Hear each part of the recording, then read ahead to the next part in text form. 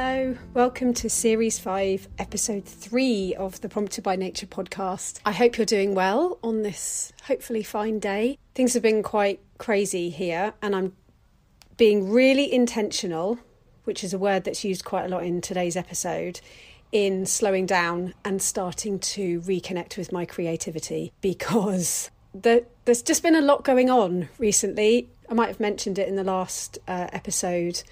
Benfield Valley Project has grown so much and there's been a lot of campaigning happening, talking to the press. There's just a lot going on and it kind of started to get a bit on top of me. So I am deliberately being very conscious of where I'm putting my energy. Not that I don't want to put it in certain places, but sometimes, you know, when you love something and you feel passionately about it, it's very easy for it to sort of take over your life. And I feel like it's very easy to start neglecting your creativity because it's the thing that just sort of hangs in the background and sort of sits there and waits for you to sort of go, okay, come on then, let's go. And then it like jumps up like a little puppy dog being told it's going to go for a walk. So I'm trying to nurture that puppy dog at the moment. And it's actually been really lovely to, just get back to it really and try and find some kind of balance, which is, again, something we talk about in today's episode. But before we get to the episode, the action point for this week is just to contact your MP because it's really easy to, I think, get a bit bogged down by everything and then forget that we do actually have a voice. So if there's something that's happening at the moment that you're really not happy about, maybe it's fracking. As I'm recording this, there is a debate in Parliament happening probably as I speak about whether or not the ban on fracking should be lifted. No, it shouldn't. There we go. And so it might be that you... so I don't... at this point, I don't know what the outcome of that will be. But by the time this goes out, we will know.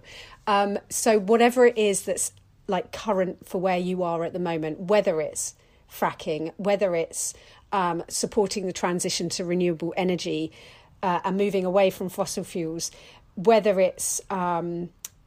climate justice or social justice, whatever it is you feel passionately about, remember you have an MP who is supposed to represent you. Whatever party they're in, they're supposed to represent their constituents. And the more that we make our voice heard to our MPs or our representatives, wherever you are in the world, the more they realise actually, there are more of these people than I realised who actually want the world to be a nicer place. Maybe I should start doing something about that, otherwise I might not be elected again. So in the UK, you can, if you don't know your MP or your local councillor's email address, you can find it on www.writetothem.com, and I'll put the link in the show notes. You put your postcode in and then, you can write them. And I know there are versions of that around the world. It's just, if I start listing off different countries and how you could get in contact with them, we'll be here all day, really.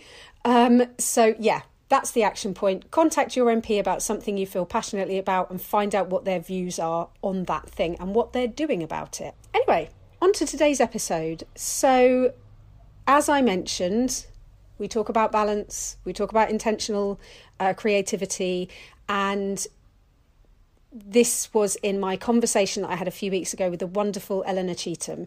So Eleanor is a writer, editor, mentor and teacher, intrinsically connected with the land, inspired by ancient British folklore and stories and the soulful relationships that our ancestors had with the more than human world. She believes that words and stories are medicine for our mind and food for our soul, and that we are all storytellers. You'll find her at Creative Countryside, an independent publishing press, Wild Writers, a sacred space for soulful words, and the World Academy, a home for untamed learning. Doesn't that all sound just like so delicious and lovely? So in this conversation, we discuss things like the concept of creative spirit and what that means to Eleanor. We talk about her own creative practice and following our own creative flow. She talks about this concept of tilt, finding a tilt rather than a balance, which I quite liked as someone that struggles with balance. We talked about intentionality in our creative practice, her own journey of creativity, the problem with permission slips. We talk about Creative Countryside and the Wild Academy that Eleanor runs, and how she overcomes creative blocks and lots more things. It was such a lovely conversation. Before we start, though, I should say, so I don't know what happened, but my microphone just wasn't working properly. So my sound quality isn't good. But I really hope that that doesn't detract from what Eleanor's saying. I don't think it does, because her sound quality isn't affected at all. In fact, hers is really good, much better than mine. But I didn't realise at the time that my microphone was obviously not working properly. So I apologise for that. And it's something just to bear in mind. And I really hope it's not too distracting, because this really was such a lovely conversation. And accompanying episodes that you might like to listen to after this one. So we kind of talk a little bit about this concept of like composting words, and I said to Eleanor, I had that conversation with someone in series 1 and I can't remember who it was. Anyway, we got to it, and I think it was Ian Solomon Kowal, the interview that I did with him, KMT. That's series 1, episode 8A, biodiversity, creativity and safe space in urban settings. And a few other really nice ones that would go well with this is Series 1, Episode 13, with Dawn Nelson, Rewilding the South Through Storytelling. Series 2, Episode 10, Marshall Farrell, My Garden, My Story. And then Series 3, Episode 2, Stella Tomlinson, our lovely priestess, priestesshood and earth-based spirituality. So have a listen to any one of those, or all of them, after you've listened to this one, because they link quite well. And that's obviously all the writing prompts that go with them as well. You can find Eleanor on her website, which is www.creativecountryside.com, and the Wild Academy you can find at thewildacademy.co.uk. She's also on Instagram at Creative Countryside. So, I hope you enjoy the conversation. The writing prompt will be out on Wednesday. Have a lovely extra hour in bed if you're listening to this as it's come out, because the clocks went back last night. And if you didn't realise that, the clocks went back last night. You've got an extra hour in bed. Perhaps not if you've got kids, though, because they don't get told. I hope you enjoy this one. As always, I'm at prompted.by.nature on Instagram. I'm Prompted X Nature on Twitter, and the website is www.promptedbynature.co.uk. Enjoy the episode, and I'll speak to you soon. Happy listening. Bye.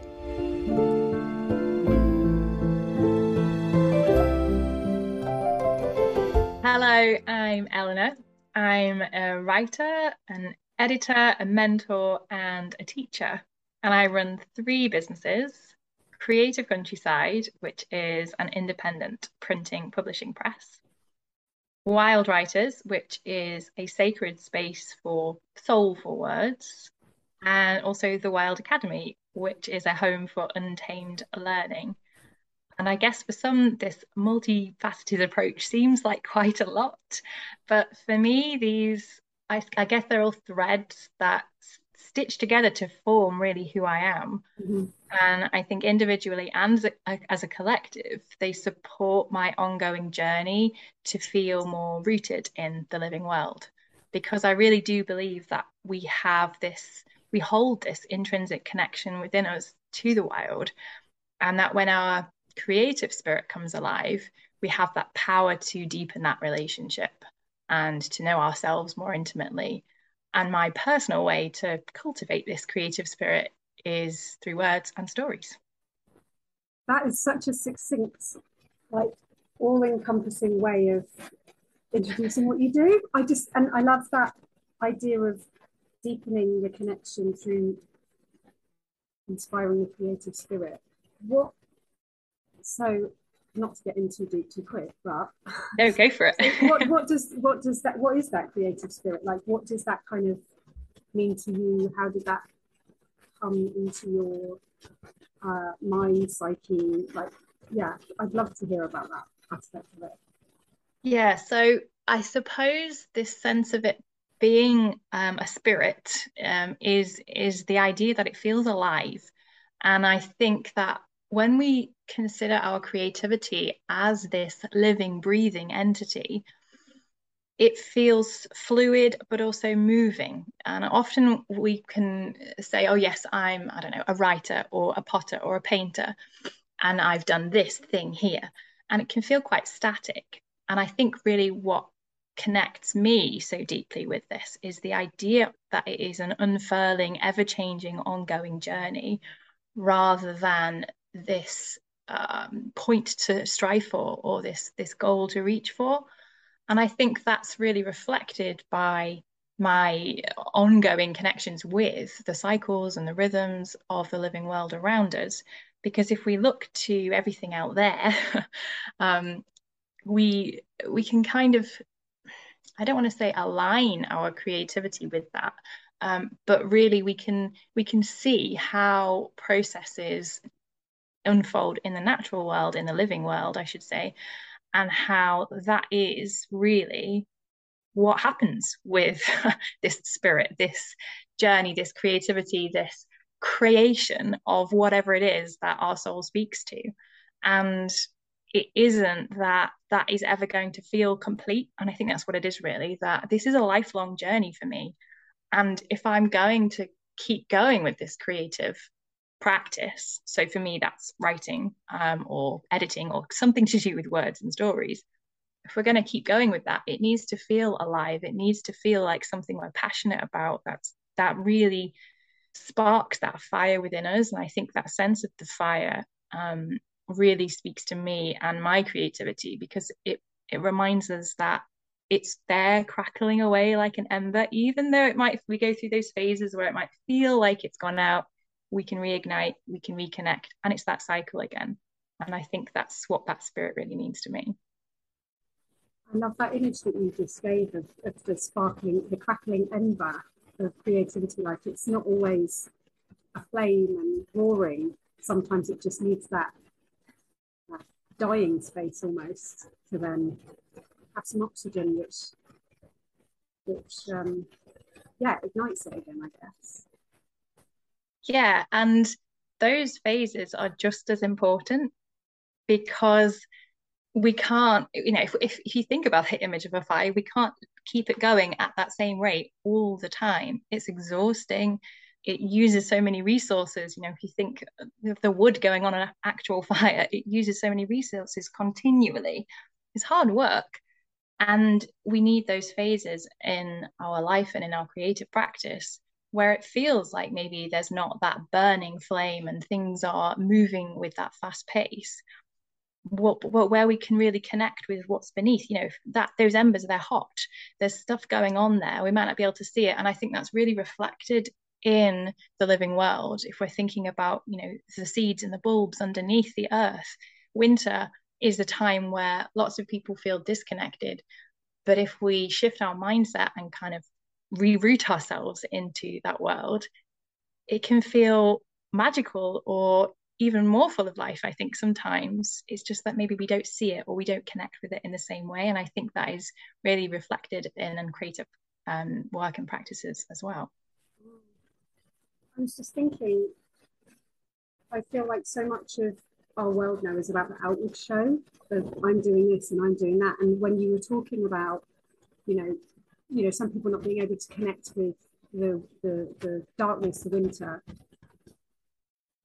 it feels like that's, it's part of the journey. It's part of it all. I just wonder about, we're so almost trained to be outward, that we don't leave that space for ourselves to just incubate, if you like. That's a really interesting question. I think for me, when I was first starting to develop my practice, I guess, it felt like I had to write and show up every day. It felt like, as you were just describing there, that I was fitting in with that expectation and that movement in the modern, world that we all are part of. And I know for some people that really works as well, showing up with that sense of consistency. But for me personally, there was this constant pressure, I suppose, and that sense of necessity and that feeling that I had to do this. I should be doing this. This was the way I had to follow. And I absolutely agree that for some people that will really work. Showing up every day, for example, to your creative practice, carving out that time for yourself, producing, focusing on what it is you want to create, it can feel abundant and prolific and exciting and wonderful. And that works for some people. But I think the place where I'm coming from is that it doesn't work for everybody. And it's more about figuring out and asking those questions. Does this work for me? Does this feel good? Am I following my own creative journey, my own creative practice? And for me, that ends up being reflective of everything going on in the living world, those cycles and those rhythms I was speaking of. And for you, for other people, it might be very different. But I think that's really what I'm about, that it's connecting with what's within so that we can feel comfortable, so that we can feel happy, so that we can feel passionate about our own practices. I hope that makes sense. It really does. And I was just thinking, I can really relate to that, because I know when I first started, well, pretty much everything I've done, but when I first started Prompted by Nature with because initially, obviously, I was doing the writing prompts, and that then became like the thing that I just had to keep doing, because it was like that was the expectation I'd set for myself, is like, right, I'm going to post these things and share this writing, and then it kind of turned into the podcast. And I realized probably after the first or second series that actually I need that, the time of creating and speaking to people and doing prompts and whatever else. But then I literally was running my well. My well was empty. I was really running myself dry. And I know that from it's one of those things where I'm like, Helen, you know this. You know that you can't just keep creating. You have to sit back and just have that time of quiet. So I can really relate to, what you're saying about these sort of cycles and these waves almost, But it isn't easy, I don't think, either, because when we're placed within that system that surrounds us, there is always going to be, I think, that lingering expectation, whether we feel like we believe in it or not. I mean, even I've been doing this going with this approach for a really long time, for loads of years now, but I still feel that. I still feel that sense of, oh God, I should be doing this, or maybe that should be happening right now, or I just need to keep going. And those feelings and those thoughts, they still come out. And I think until there is a fundamental societal change to these expectations, it's not going to go away. And it's more about learning to realize that messaging, what it is, how it sits with us, which parts we agree or disagree with, and kind of carve our own paths. I think that's where I'm coming from with it all, really. And again, they're not going to necessarily be completely reflective of what's going on out in the world. I think that's really important to note as well. It's not that, just because outside in nature in the winter plants are going beneath the surface, that doesn't mean we need to be doing that. We might be having, a really wonderful, thriving season of creating and sharing and all of these things. And that's great too. It's just about understanding and appreciating and having that awareness, I think. Yeah. And I was going to ask you this question later, but actually it feels good to ask it now, which is, because you do a lot of teaching and you do a lot of writing, how do you find that balance? Because I feel like that's kind of connected with what we're talking about in terms of, sometimes you're full of abundance and lots of ideas and writing, and sometimes you have that incubation time. How do you balance? Because I find and this is the kind of rut I got myself into a couple of years ago, I was teaching so much, literally had no time. I'm quite an all or nothing person anyway. I find balance quite difficult. I'm always having to remind myself of it. When I'm teaching a lot, I find my creativity wanes a bit and I get a bit frustrated. But then when I'm in creativity mode, I find it very difficult to teach in the way that I would, say, online, or which I don't really do anymore. Yeah. How do you find that balance, if there is one? Yeah, I mean, I think firstly, I don't think there is necessarily a balance that we are striving for in that sense. And what I usually go with is this sense of tilting, which Brooke McAlary talks about in her podcast. but it's that sense of shifting more towards one thing than another, rather than holding two things equally at the same time that have to be in perfect balance and cannot move at all. It's more this sense of, okay, I need to put my attention to this one thing. I'm going to shift over here for a bit, and that other thing might wane a bit, and then we're going to move around, and it's kind of more fluid. So I guess there's that to say about balance firstly. But in terms of the kind of teaching and the creativity and the writing and how they are tilting rather than balanced, I guess. For me, there's two responses there. Firstly, I found connecting with the monthly cycles over the past, I don't know, 5 or 6 years, really, really pivotal, because I know that in my body, I'm going to feel very differently, and in my mind, very, very differently at certain times of the month. And that's for my personal cycle, but also the lunar cycle as well. And that might not be the exact same every month, but there are some kind of things I notice that I might show up one day where I am kind of in my premenstrual phase, for instance, and then I'm suddenly like, I can do everything. I can do all the things. I can get everything finished. I am super focused. And then a week later, I'm just like, nope, absolutely gone. So that's one thing, is being trusting into that, because I find that really, really hard as somebody that likes this sense of structure and routine and knowing what's going to happen, basically. I've always liked that. And it's been a real ongoing journey and process to detach from that and to think, actually, I'm going to trust that that feeling is going to come back, and that I'm going to get way more done if I can kind of show up with that intentionality and that energy, as opposed to kind of pushing through on a certain time. So with my creativity, that is the one thing that I kind of connect with. So I'm not showing up and writing every day. That is not the kind of writer I am at all, because I know that it will feel rubbish some of the time. And yeah, some of the time it does feel rubbish, I think, when you're creating, when we're writing. But I don't really want to feel that all the time if I don't have to. So I'm kind of carving my own path through with that, really. And the other side of things is something to do with my work that I've been introducing this past year, and is really only just coming to fruition and settling in now, is that I'm working with these immersions or term times now. So I'm kind of showing up for the teaching for 4 weeks at a time, and showing up each week for that, and then taking a break of either a week or 2 weeks away from the teaching to do things still, to kind of still work, but allow myself that space to create, to write, to shift things around, to redefine stuff, to edit things. And it allows me that headspace you were talking about, finding it difficult to kind of show up for the teaching when there's that creative practice lingering.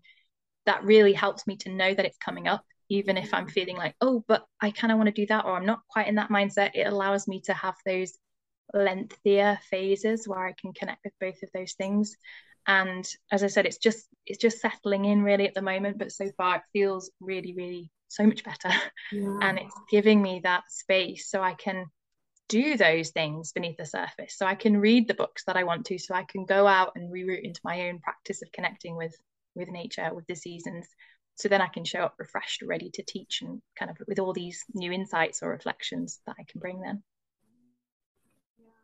I think that's I think I'm not self-employed anymore, but when I was, that was something. I think there is so much I did constantly felt like I had to just keep going, just every week, just pack your diary, because like it's almost that fear of scarcity, I guess, of like it might all dry up and then I'll have nothing, so I need to, and I love that you've taken that opportunity to just sit back and say what's actually working for me, and what is going to work for me as a professional, but also as a creative person.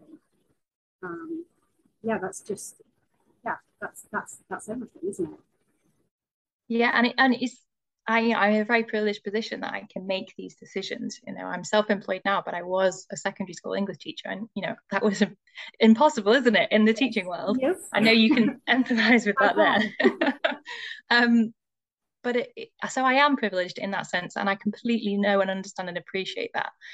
And I also believe that, again, there needs to be some kind of societal shift to allow for this ebb and flow and this connection with these things. And that's something I really feel passionately about. And that's also not to say that my time isn't full either.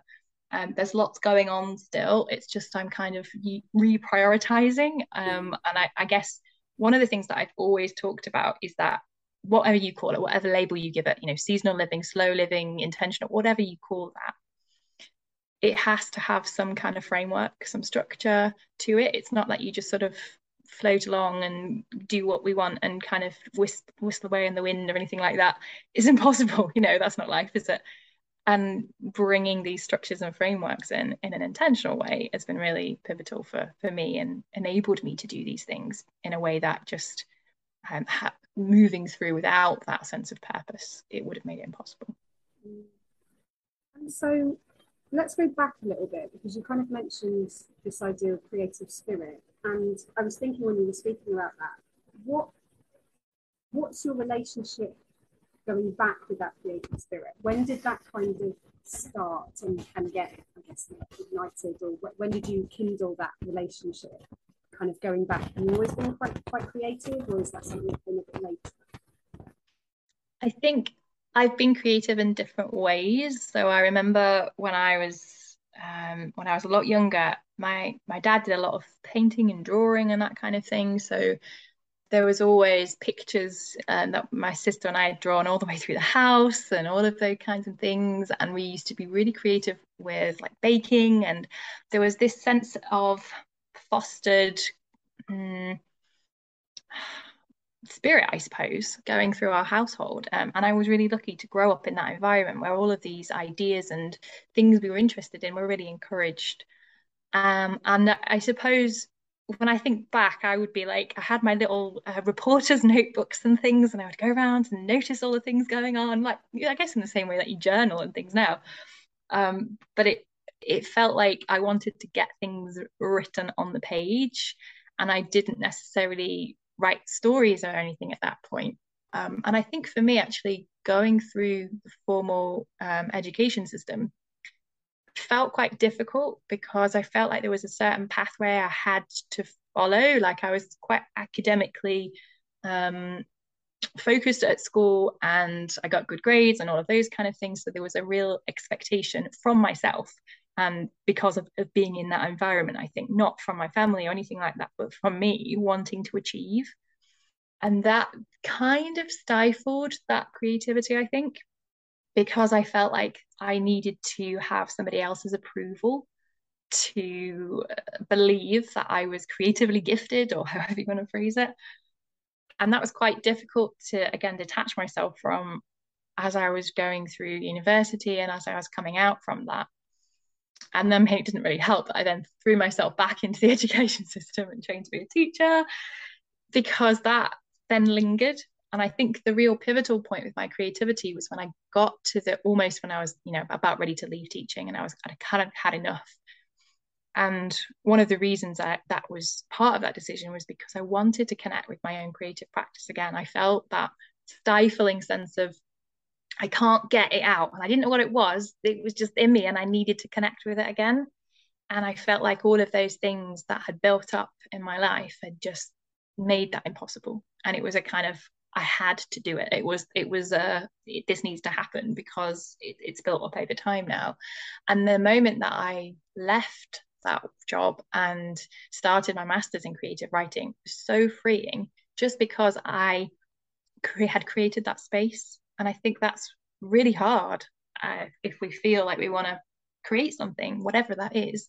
If we don't have the space to do that, it's really hard to prioritize it. And now I work with a lot of people that are in their 50s, 60s, 70s and are at the point where they want to write maybe a book or something like that, and they want to connect with that. And it's taken that long to say those words. And I don't think that's surprising, and I don't think that's rare at all. It's a really common thing that we maybe have something when we're younger, and it feels like we're nurturing it a bit, and then life gets annoying and everything comes on and we lose it so quickly. And it's only through consciously kind of having that awareness of, oh yeah, that was a thing, I really enjoyed that, where's that gone? Or I'm actually interested in this now, can I unpick that and connect with that again? And I really don't think it's an easy process, but it's really essential, I think, to connecting and understanding who we are as people in this world.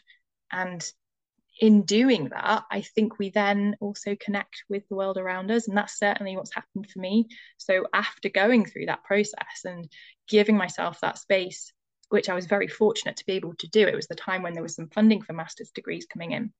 And I was pregnant, so it kind of perfectly aligned. But it enabled me to very structurally and quite formulaically have that space in my diary and be like, it's okay, I'm allowed to write, I can do that. And that was almost like that permission slip, and then it opened that doorway to everything else. And it's just finding your way through that doorway. I think sometimes that's the hardest point, and once you're through, it's not easy, but you're aware of it all, and you're aware that it's important and within you, and you can feel that creative fire and spirit, and it's not going to go away after that, I guess.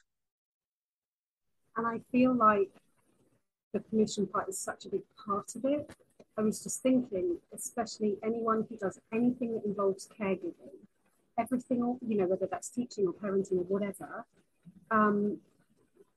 everything sort of becomes a bit altruistic, which is, you know, it's never, altruism is never a bad thing, but sometimes it can feel like, or be pitched as creativity and engaging with your own creativity as being a bit selfish. Like, you know, because you're spending time by yourself, this is not for anyone else necessarily.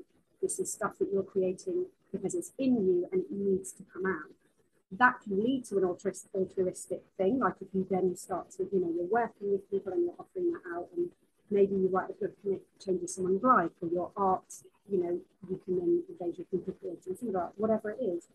I think that mission thing is that's the starting point, and I think for so many people that's like the hardest thing. I know it is for me. Yeah. Is that something that you encounter with people that you work with? Yes, a lot. Because I mean, generally people that are showing up and are aware of who I am and what I do in the world are people that care, and they have similar values, and they want to do good in the world. They want to leave a positive footprint and leave this place maybe better than they came to it. And with all of that in mind, it can be completely restrictive to really say, actually, no, I'm gonna prioritize this, because it does feel selfish. And I think for me, that's why I needed that. It's okay, I'm getting the funding for the masters. It's okay, I'm pregnant. Am I allowed to have a bit of time off? It's okay because this. And we almost seek out those permission slips, those excuses, those reasons why it's okay to do this. But as I've, you know, got older and as I've journeyed further, I really do believe that it's important no matter what. We don't need those things, but they are there, and we seek them out because of who we are, and because of what we want to, what kind of person we want to be, I guess. And we want to be that, I'm putting air quotes here, that good person. And we want to make that positive impact. And we don't want to be seen as being selfish. But I think that's actually why I end up working with, this isn't generalism at all. I do work with people of all ages, but I do find that there are a number of people that are in 50s, 60s, 70s that come to me because it's taken that long to get to that point, to disconnect from that belief. They're kind of coming to the realization that it's okay to do this. It isn't a selfish thing, or if we're going to call it selfish, then that isn't necessarily a negative word to use to describe it. Yeah, you know, we're coming back to the self so that we can make that impact that you were speaking of, that altruism. And it just takes a while for that to sink in, I think, and for us to believe it. And that's a real process. It's a real ongoing thing, and sometimes we might not ever get there. And it's my really vision, I guess, my hope and my drive to try and help people to connect with that, and to be like, actually, no, I do believe in this, and to kind of encourage that belief in themselves. Yeah. I was just thinking as you were speaking, one question that I often ask people is about the connection to nature and earliest memories and stuff like that. But actually, I think my question for you is more like, when did you, because, you know, everything that you do is about nature and creativity. And I wonder, when was there a point that you can remember, or did it just happen very gradually, where nature became more of an ally in your creativity and you started to embrace, like you talked about the wheel, the cyclical living in like, the wheel of the year, I guess. And was there a point when you like found out about that and it changed everything, or did that kind of drip in gradually? And off the back of that, what impact did that have on what you were creating? I think it was quite gradual in some senses. And it really started when I made the choice to write a blog. And that was, oh God, I don't know, about eight years ago now. It's probably longer than that, actually. Yeah, it's probably longer. And whenever it was. And I started to write about my life in the countryside because I'd moved from living in a town to living in the countryside. And I'd started to grow veg and try and do some things in the small amount of time I had around training to be a teacher. And I was just writing about that basically. So that was where it began, I suppose, that process. And then through that, I started to read more widely about these ideas and concepts and immersed myself in writers that were interested in some of the things that I now teach about, like the wheel or the cycles or all of those sorts of ideas.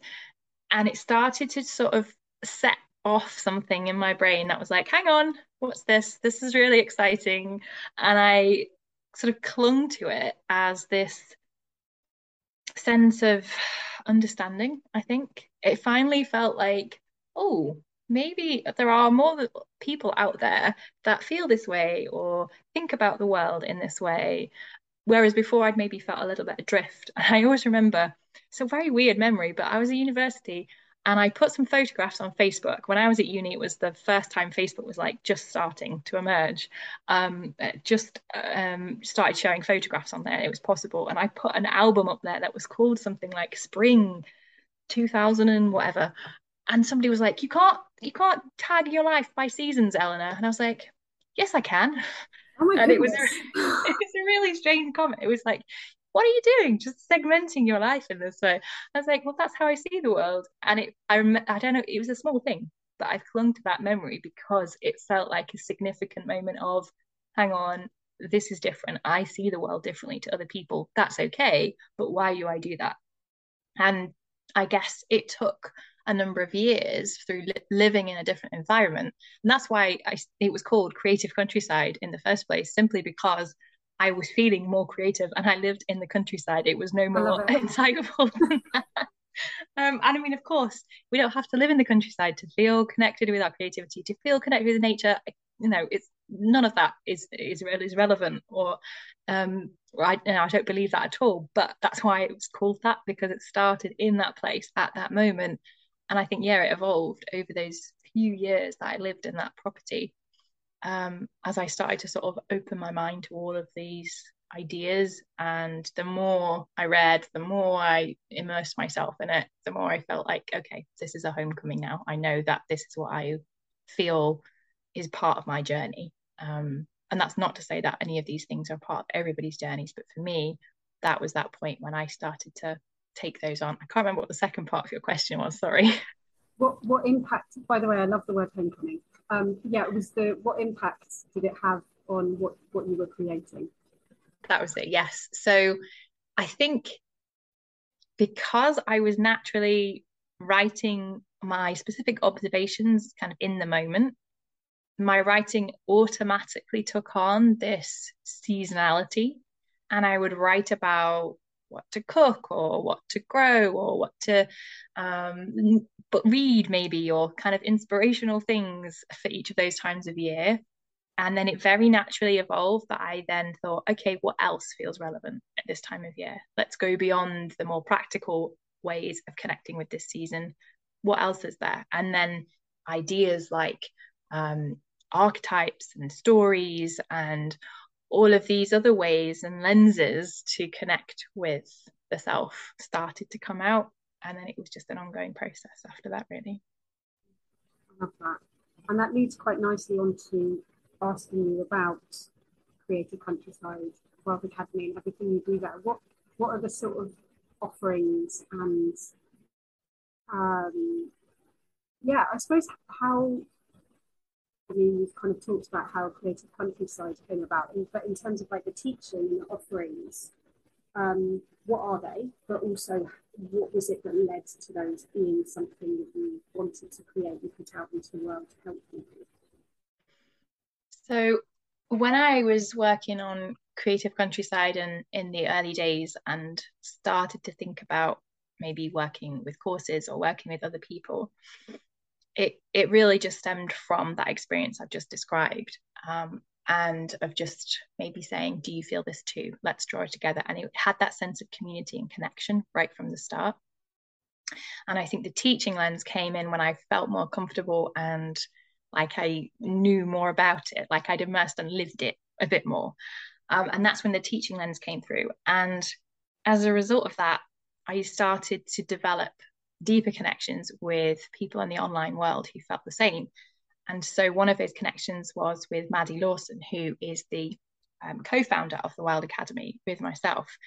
And so when I sort of had an idea for doing a whole year-long course at the time, it was a few years ago now, it was like, whoa, a whole year? Really? I mean, there's loads of them about now, but people were like, whole year? And I just put a question on Instagram, I think, like, would you be interested in connecting with nature over this time frame? And people were like, yeah, great. And Maddie got in touch and she was like, yes, I want to work with you alongside you to do this. And there was no necessarily intention to kind of figure out exactly what that would look like. But we started a friendship and it developed, and then we were able to bring our personal experiences together to co-create. And that's what we do now with the Wild Academy. And what we realized as well was that initially we were doing this through a membership and we were connecting people on this kind of monthly basis, and there were stories and there was a mini magazine and all of these sorts of things, and there was a lot of writing and also in-person connections and things like that. But then over time, what we were realizing is that all of our experience being self-employed had shifted to reflect what was going on outside as well. And it was almost like, oh, hang on, this could be a thing too. Maybe other people don't know about this in the same way that I felt like other people didn't know about the connection with nature and the living world and all of these sorts of things.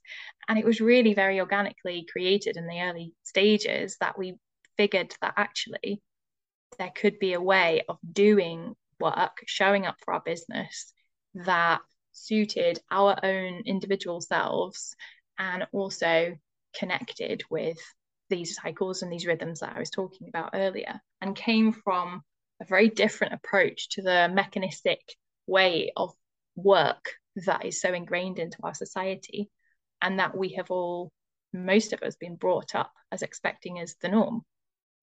And that's really what we do now with the Wild Academy. We work with self-employed people who feel like they want to go down a different path.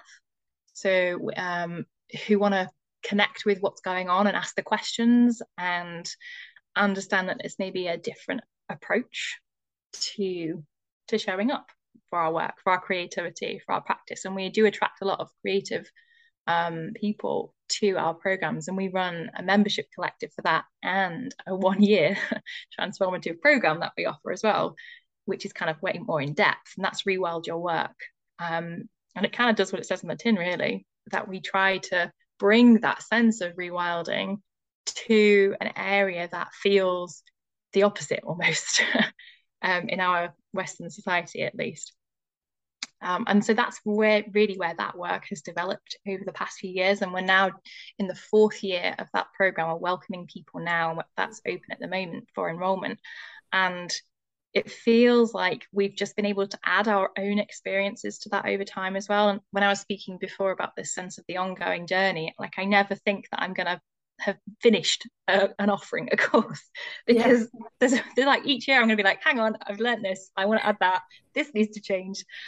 That's life, isn't it? I think just creating something and being like, I'm happy with it, it doesn't need to shift.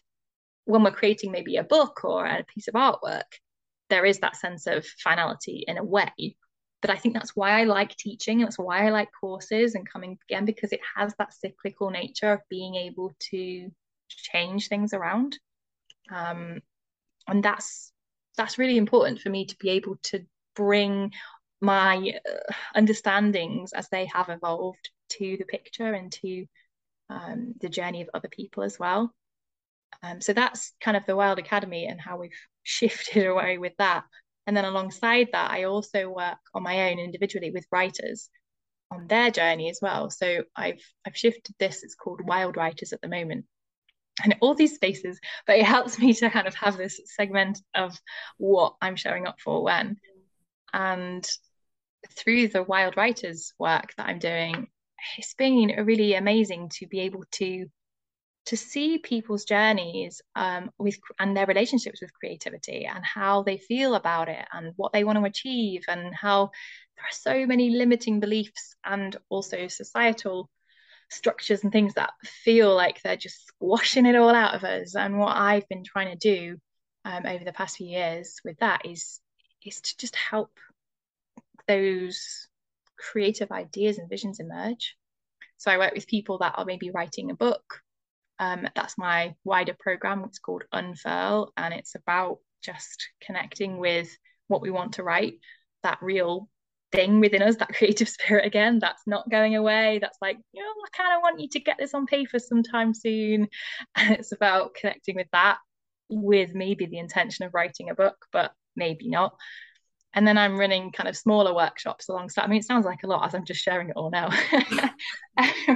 But then I run smaller workshops to reconnect with kind of specific things. So like there's an upcoming one next month about the river and about how just seeing our lives and our creative practice through that lens of a river environment, of that biome, can help us to understand ourselves and the world around us even better. So, I mean, all of these things that I'm sharing now, they feel maybe like there's a lot, or they're maybe not quite connected, but they fundamentally are, because at the root of everything is this idea that, okay, I want to connect with the world around me. I want to connect with the earth. I want to create a good impact. I want to be a good ancestor. How can I do that? Okay, I'm going to do that by firstly coming into myself and thinking, who am I? What do I want to say? What stories are within me? And what's going to come out? And that's really at the root of everything, I think. And you say it may not sound very connected. It does sound very connected to me. Like you say, it's all that, yeah, it's different branches of the same tree, you know? And did you did an anthology, or you're doing an anthology, is that right? Yeah, so it's just been published over the summer, Intrinsic. Oh, wow. And it was a collection that I had the vision for last autumn.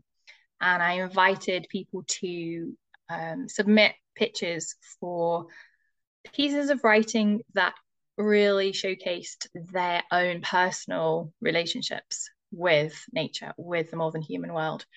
And I didn't really give any more focus than that. I've always been the kind of creative or editor. When I was running a magazine in the early days of Creative Countryside, of course, as well. I almost forget about that. But I've always been the sort of person that is like, I don't want to bring loads to this. Tell me what you want to say, because, and it comes back to that sense of what is that story within you that you want to get out, and I want to try and help you, give you a platform to do that. And that's really what this book was for.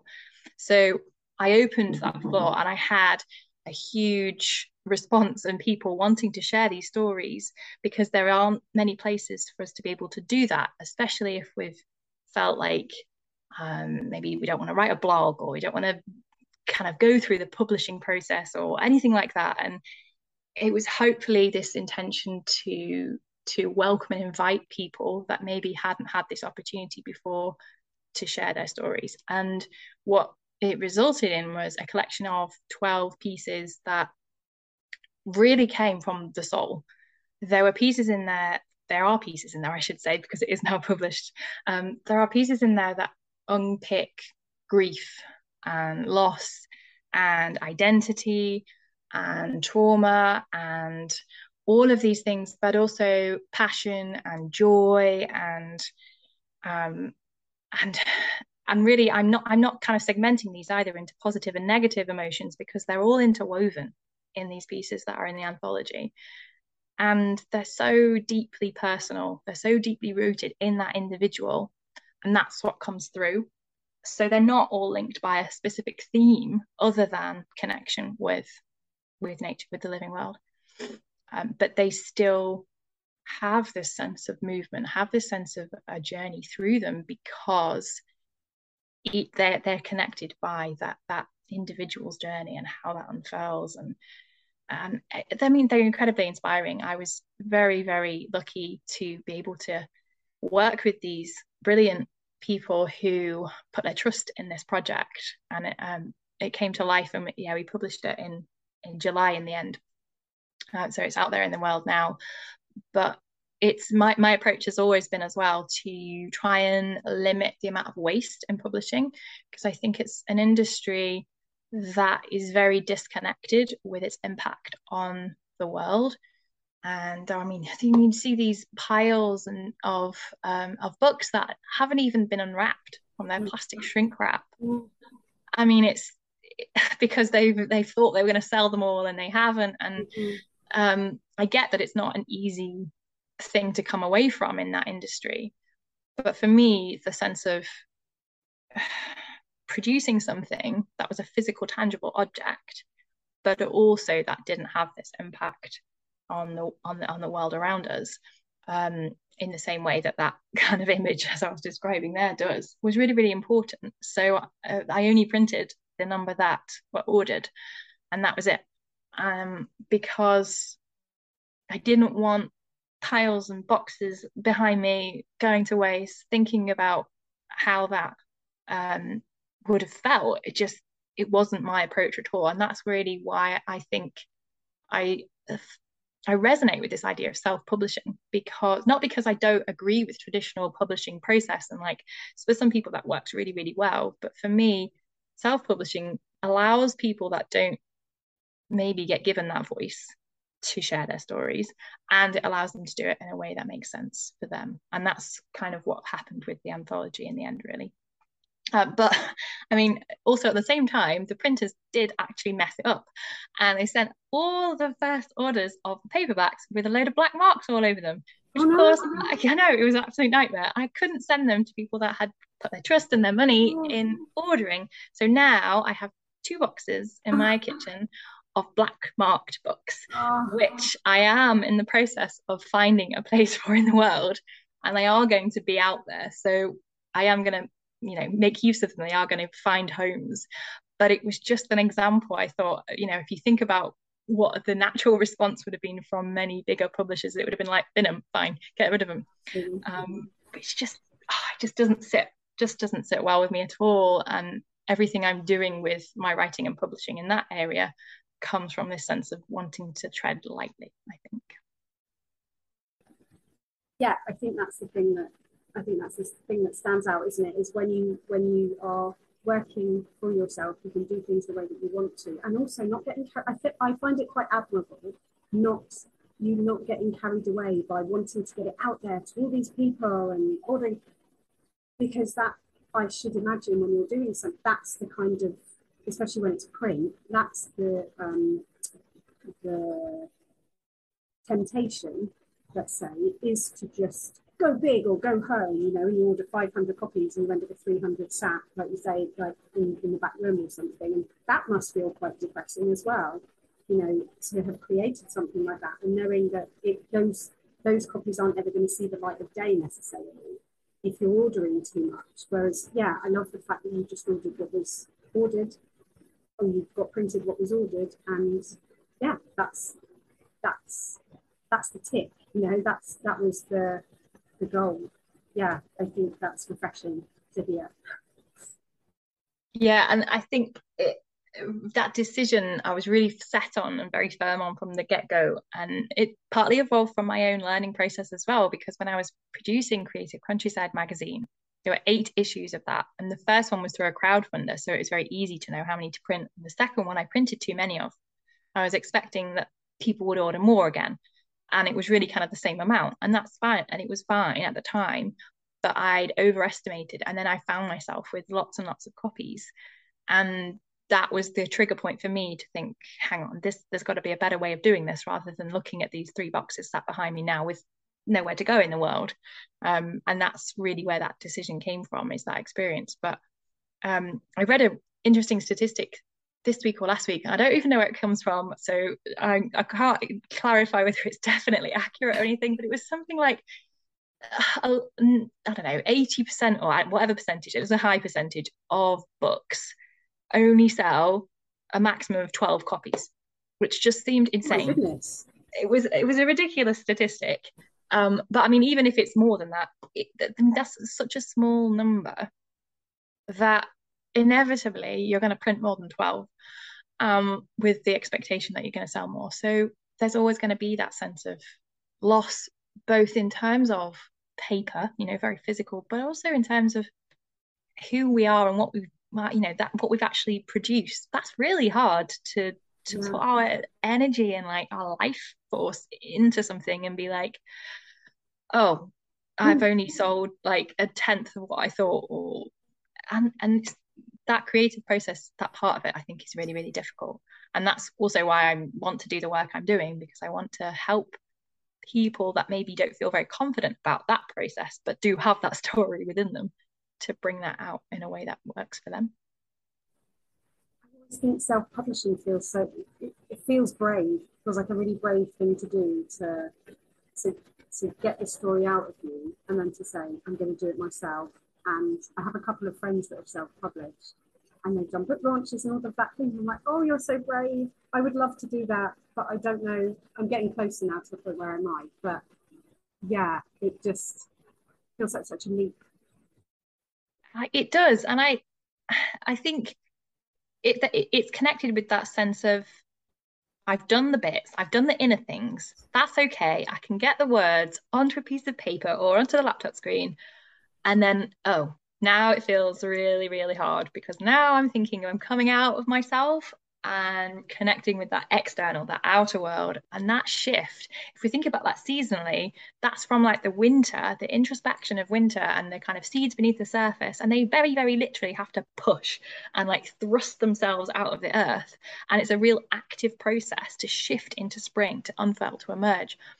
That's not easy as a human being, I don't think, to go through that when we feel insecure about these things, or when we feel like maybe we're not good enough, or there's so many things embroiled in that. But that process of pushing, and not in a very horrible kind of pushing forward sense, but in very much emerging beyond that restraint of that one phase, that season, that that layer of the earth there. And once you've kind of broken through that, I think then more feels possible. You're in that environment, you're in that world, and it's like, okay, take a breath, I can do this. But that very specific shift out of there is really, really hard. And that's why I called my writing program Unfurl, because that's the bit that we're kind of focusing on, that coming out, that stretching out. But I also think that it's not a failure to think, okay, I want to do this, and maybe I want to self-publish, but actually I can't. And there shouldn't be that sense of obligation, or like, oh, why can't I do that? Why is this so hard? Because it is, because of so many things, because of your life experience, because of society, because of all these things. And it might always feel like that. And that's as well why I want to do more publishing with Creative Countryside, because I want to help people that can't do that bit themselves, that want to do it, that want to get those words out. But that's the real difficulty. And some people kind of going through that and mentoring and that kind of idea will help them through, and they can do it individually. But for some people, that's not possible. And I'm kind of bridging both of those, I think, at the same time. And it's such a unique offering in that sense, I think, which is, yeah, it's, and more people are self-publishing, aren't they? So it's very much, and I love that image of the push is the hardest thing. Does make me think of childbirth, but yeah. So I've got a couple more questions that I ask everyone. But if it's okay, I've got another one that I wanted to ask you, which is kind of about creative blocks, and just anything that you, whether you have a kind of favoured creative space that helps you, or if you are having those moments where there's just a wall and it's very difficult to get past that wall, how you kind of help yourself get through that. I think that's a really important question, because everybody experiences that at some point. And for me, firstly, that's usually a signal that I'm doing too much, that I've got too much on my plate if I'm experiencing that. But sometimes it's impossible to kind of remove anything at that point in time. So the main thing that I always do is to do a very simple walk, which is up the fields behind my house. And it's only about, I don't know, a mile and a bit, but it's up past the hedgerow. And I've spoken about this hedgerow to so many people so many times, and it's not even very big, but it's really, really important for me personally because I can see the micro changes in the seasons around me. I can see that moment when the hazelnuts are just starting to ripen, and I know the squirrels are going to come out and get them before anybody else does. I can see that moment when the hawthorn berries change from being kind of really kind of orangey scarlet to being a rich, almost burgundy colour. And I can see the moment where the cow parsley has crumbled up and fallen to the wayside. All of these really tiny things that we can so easily just walk by. And I do walk by them, you know, on some walks frequently. But if I'm feeling that creative block, I need to go slowly on this route and really open my eyes and see things. And if I can do that, if I can get out of my head and connect again with my body in that way, connect with these small changes and how things are moving on, regardless of what else is going on in my life, that really helps to ground me back into what is important, firstly, but also brings me more often than not that inspiration that I'm seeking, because I'm going to see something new every time. And I remember when I wrote a chapbook of poetry a couple of years ago now, and I had maybe 2 poems I think that I wanted to write still. And I went up and I went the other side of the hedgerow, which is kind of a veg patch area. And I went up and I just stood there at this gate and I looked up and I looked around me for about 5 minutes. And then a poem arrived. And that, I mean, it rarely happens, does it? That something just comes and like, oh, fully formed, brilliant. But it did. And it was because I was feeling so angry and frustrated that I couldn't think of this final thing that I needed to do. And I wanted to do that. And it just took that moment to take myself out of that place. I think a shift in place, an expansion. I'm very lucky. I live in the Lincolnshire Wolds, and our skies are really huge here.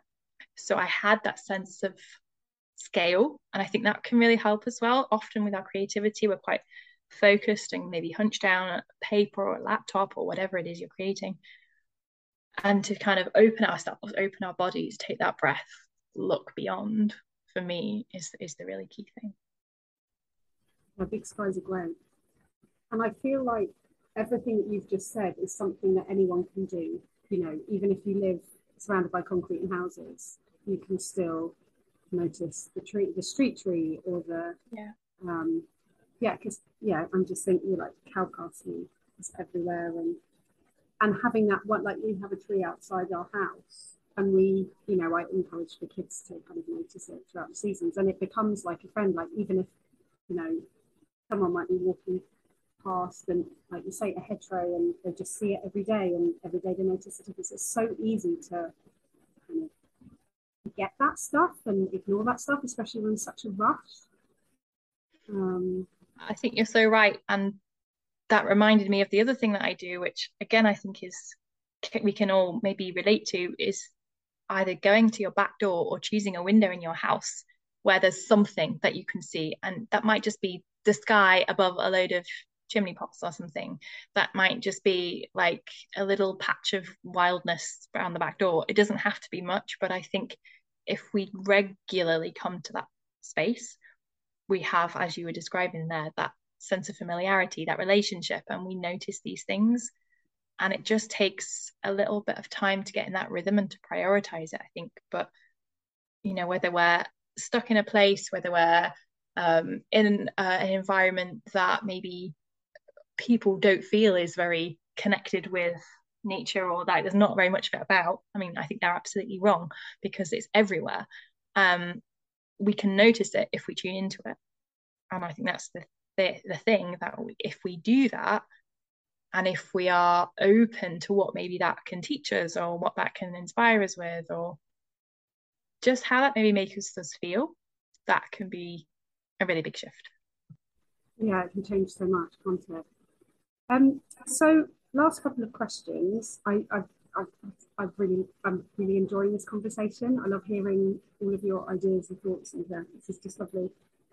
So the first one is, what's the lesson that you've learned on your journey that you would like to pass on to others? Any little nugget of wisdom?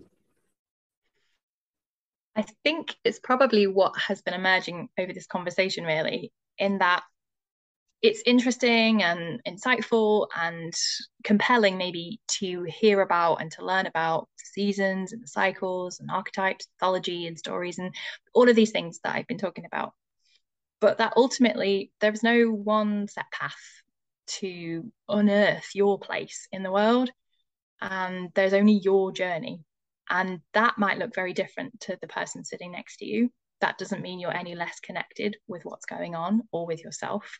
And I think if we want to feel rooted in place, and if we want to feel a part of the earth and kind of really in tune with what's going on around us, then first we need to go within ourselves and maybe unpick those societal narratives or let go of those shoulds or other unhelpful thoughts or feelings that we've maybe quite understandably been holding on to. But then if we come back to ourselves in that way, then we understand our place in the more than human world as well. So I guess what it comes down to is that opening of our awareness to kind of connecting and reconnecting with ourselves, but also at the same time, the world around us.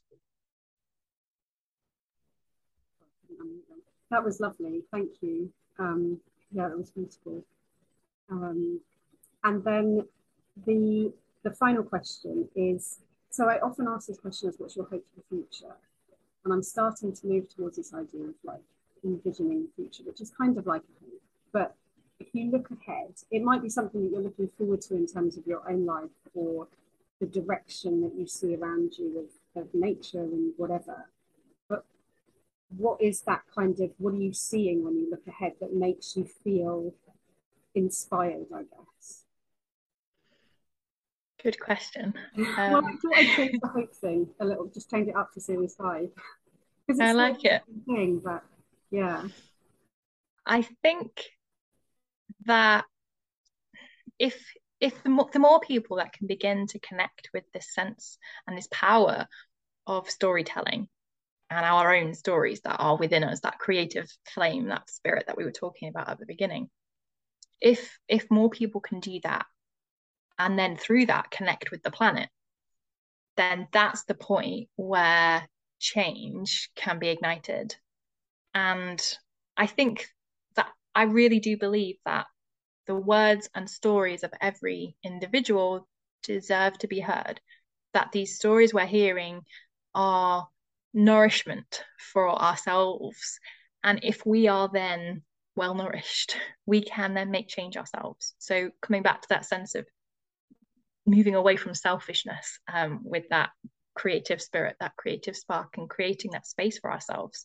Because if we can come to our own creative practice, if we can come to whatever is inside of us and find a way to untap that and to let it free and to expand it, that is our way, I think, of reconnecting with all of those things that I've been talking about. And that's the hope for me, that if we're going to create positive change in this world, and I mean, my God, it needs it. If we're going to do that, then we want to feel rooted in it. There has to be that reason. And if we feel rooted in it through our own story, and we understand our own story, and we share that story with other people around us, we can then inspire other people to do the same thing. We can inspire change. We can inspire people to get up, go outside, root themselves in where they are, wherever that may be, and feel like, okay, yes, I am a part of this earth. I'm not just something completely separate from it, completely segmented and away from it. I am here, no matter how disconnected I might feel, no matter how uprooted I might have been throughout my life so far. There is a way to replant me back into this soil, back into this earth, back into this place that I am now, wherever that be, and understand what that means in the context of my life.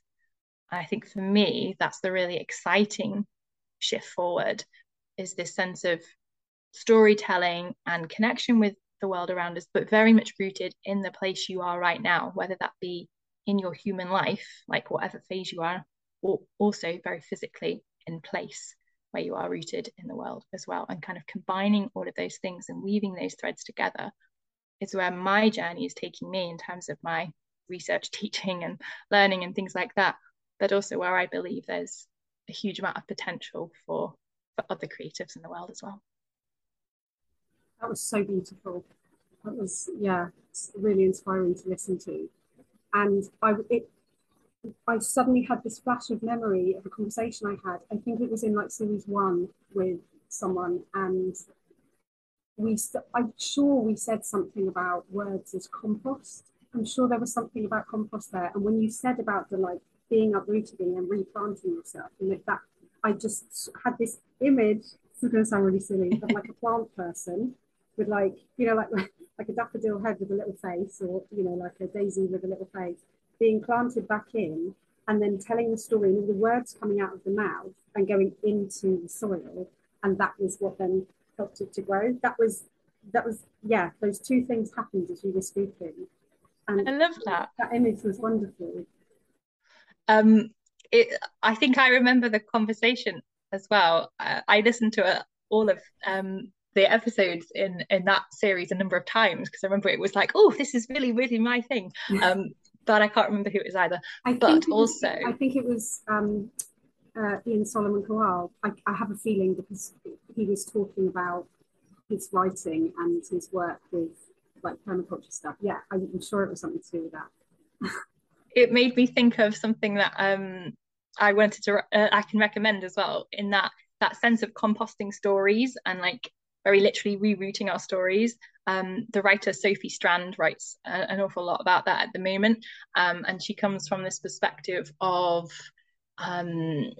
understanding all of these so-called binaries and they're not being the binaries, and actually everything is kind of, I'm doing a hand gesture here, everything is completely connected together and intertwined, and whoever we are, whatever our place in the world, whatever our bodies are, whatever we're doing, all of that is part of that story, and all of that impacts things around us.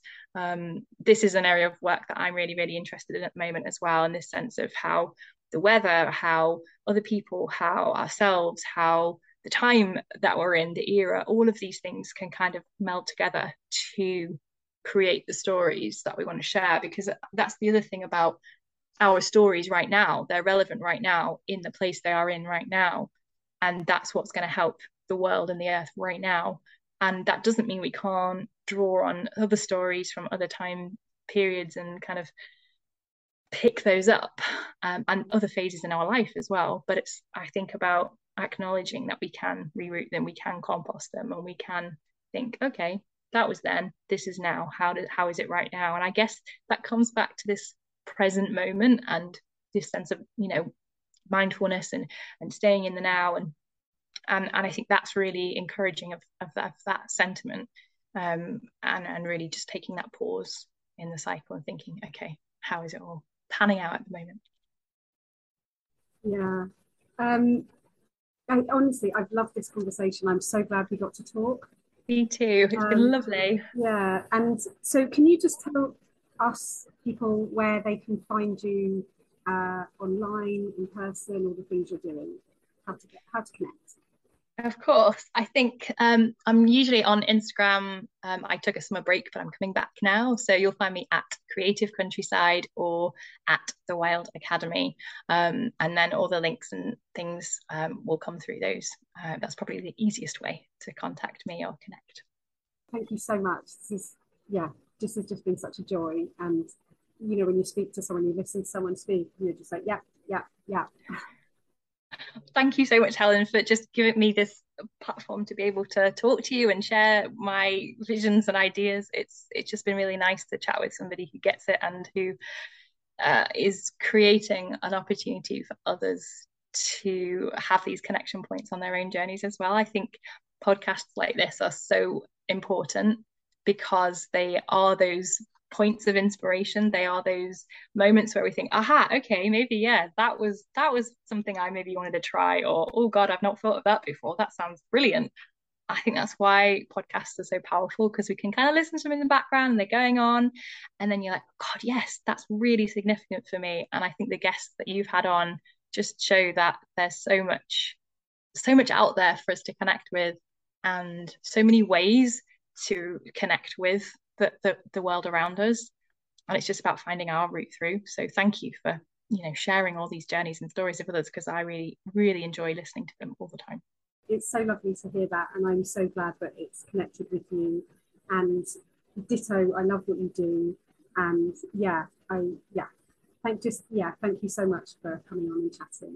It's my pleasure. Everything that you're doing. Thanks, Helen. I really appreciate it.